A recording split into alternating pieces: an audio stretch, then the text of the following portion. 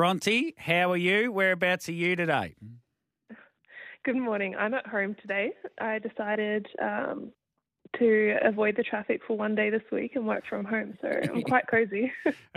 You've settled into Melbourne life. You're talking about traffic. Welcome to Melbourne. Thank you. It must be like that in Brisbane as well at times, but I'm tipping just not quite as bad for some reason. You know what? I actually prefer driving in the heart of Melbourne than I do the heart of Brisbane. Really? Yep. Why is that? Is there more traffic in the heart of Brisbane?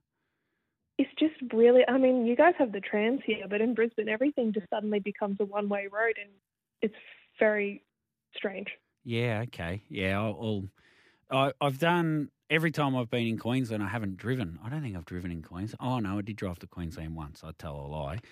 But people aren't interested in that. Let's talk racing. And there's a couple of races really key that I want to ask your thoughts on before I get into the show. And I'm really keen on Queen Elida, and I know it's set like a match race between Queen Elida and Just Believe, but effectively this is probably nearly as good a trot as we could have asked for in the graduate trotters free-for-all. If we had to throw an RC Phoenix perhaps in, but he's a 4-year-old, so he's in the 4-year-old version of it. But for mine, I just think Queen Elida, it's got the front row draw, Just Believe first up, so I'm leaning towards Queen Elida. It's a terrific race, isn't it? Oh, it is terrific. I am with you. I'm sticking with Queen Elida purely just race fitness. But, you know, if I was actually going to be putting a bet in the race, I'd be looking for value with the other horses probably. Yeah. Who are you looking at? Is there something of value? Well, there's probably a lot of value. Maori Law won an Into Dominion and he's rank outsider at $26 last I looked. So there's certainly value there if you like one of them. Yeah, the value for the third place is interesting, or even if you picked your top 4. I mean, I quite like Sleepy and Loxley Lover. There's a chance they could be both on the fence, so I feel like they're great value as well. Yeah, okay. We've got no place odds yet, which makes it hard to discuss. But so anything more than, say, $3 or $4 the place for Sleepy and Loxley Lover, and we're starting to get interested and involved. Sleepy particularly because when was it when she ran 4th and got relegated? She charged up home. Yeah, and she does have the gate speed to lead if she wanted to. Yeah. Cross and if she did find the front, well, then you'd imagine she would want to take a sit on a certain other mare in the race. But, I mean, it'll be the first one to come around, really. So if she does find the front, she'll get an easy sit regardless. The graduate paces free for all. It's an intriguing race as well, this one. We haven't really discussed this prior or anything, but it's not in our run sheet as such. But I was just talking to Scotty Ewan, and he's super happy with Bulletproof Boy. Had a little issue with him last start, and $41 and $7, staggering price for me each way. Like I don't think he can win the race, but $7 the place is extraordinary when you think he finished that Victoria Cup with Rock and Roll Do, who's $3.20, with MacDan, who's $4.60. This is to win the race, and with Act Now, who's $4 to win the race. So I'd be happy to have a little place bet on Bulletproof Boy. Yeah, again, Toby, I'm with you on that one. I have him actually for second. He's my favourite for second. I think he'll cross Rock and Roll Do and hand up to a horse like MacDan, and it might be a fence finishing race as well. Yeah, pegs. And Bendigo has a bad reputation for pegs. When the Bendigo Cup was on, I did a whole heap of stats on it, and a lot of races finish where the leader's back are in the top 3. So I think they'll be pretty hard out of the gate there to try and work it out. But I just got a funny feeling Scotty will let that unfold in front of him and just come with one run towards the end. Yeah, I really like him too. My bet in the race would be Bulletproof Boy place if I had to make one. Yep, very good. Now, the 4-year-old Breeders' Crown Championship is a very interesting race. We've got probably 3 levels of horses. Catch a Wave and Captain Ravishing, most people would have on Tier 1. Ua Lister, He's Charlie's Angel, probably Tier 2. And then Victory George and I'm a Terminator on Tier 3. How do you see this race? I think I'm looking at Captain Ravishing Eureka form and I'm looking at Catch a Waves Vic Cup form, I feel like since then they may have not disappointed, but, you know, if you just forget their runs after that and you focus on those 2 runs, it's really hard to split them.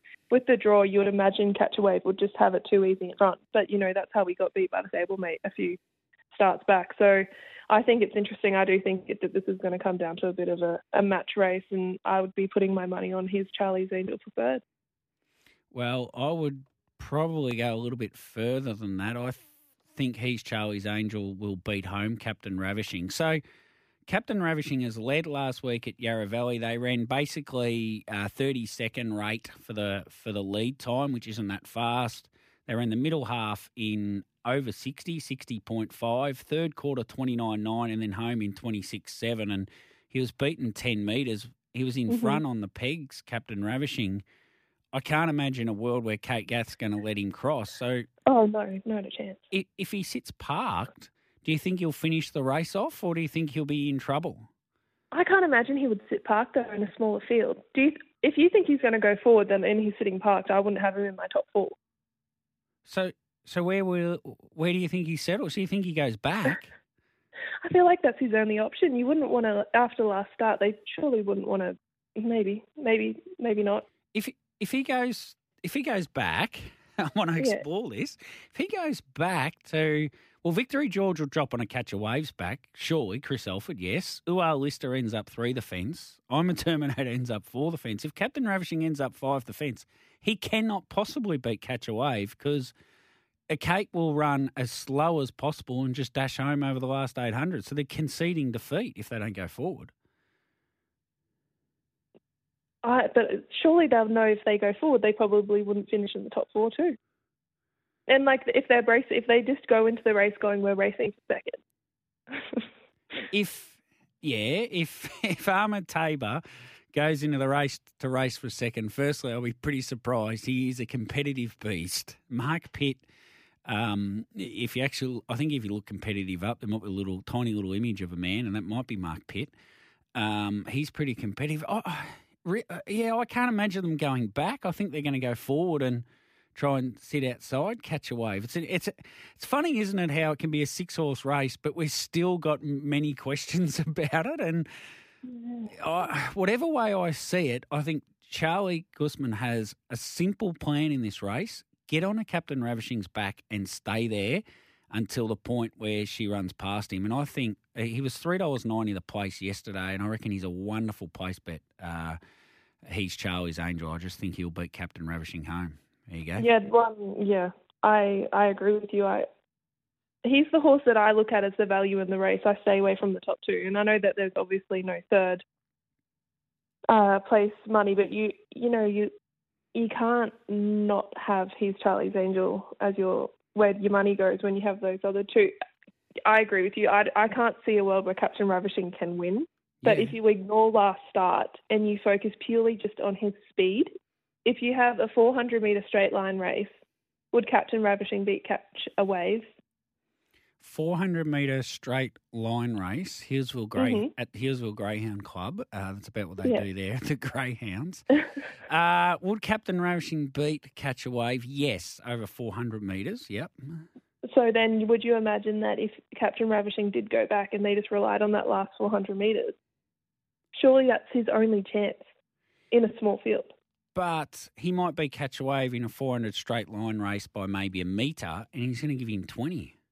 Exactly, but I can't. Yeah, it's a complicated race. I agree with you, but after what happened last start, I just can't imagine it going well for him if he goes forward.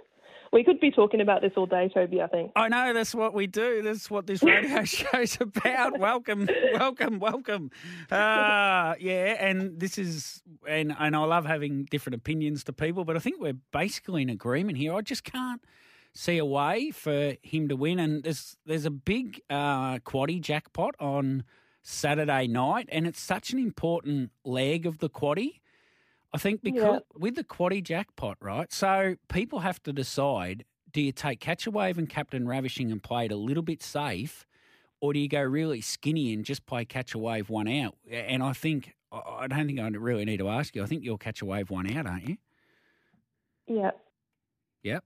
If in a world where the other horses that are drawn in the middle had awful gate speed, I wouldn't, because I would think that Captain Ravishing could go forward and get in behind Catch Away, but that's not going to happen. The front line is very even with their gate speed, so I'm just going to stick purely to Catch Away then. Yeah, Chris Elford on Victory George has one job, doesn't he? Get on to Catch Away's back, stay there for as long as you can and try and run third, fourth, perhaps? Yeah, well, he's not going to try to cross it, but there's no world where there's going to be a gap for a horse to get in front of him. Well, that's probably Captain Ravishing's chance, isn't it?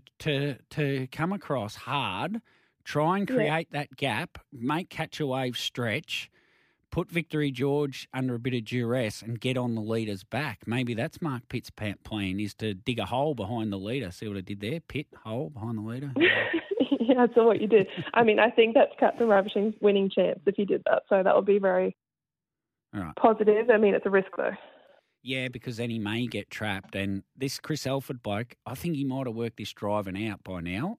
He might know what he's doing. So I don't think he'll be burrowing up like a rabbit on Victory George. Rightio. Favourite runners of the weekend? Have you got something for us?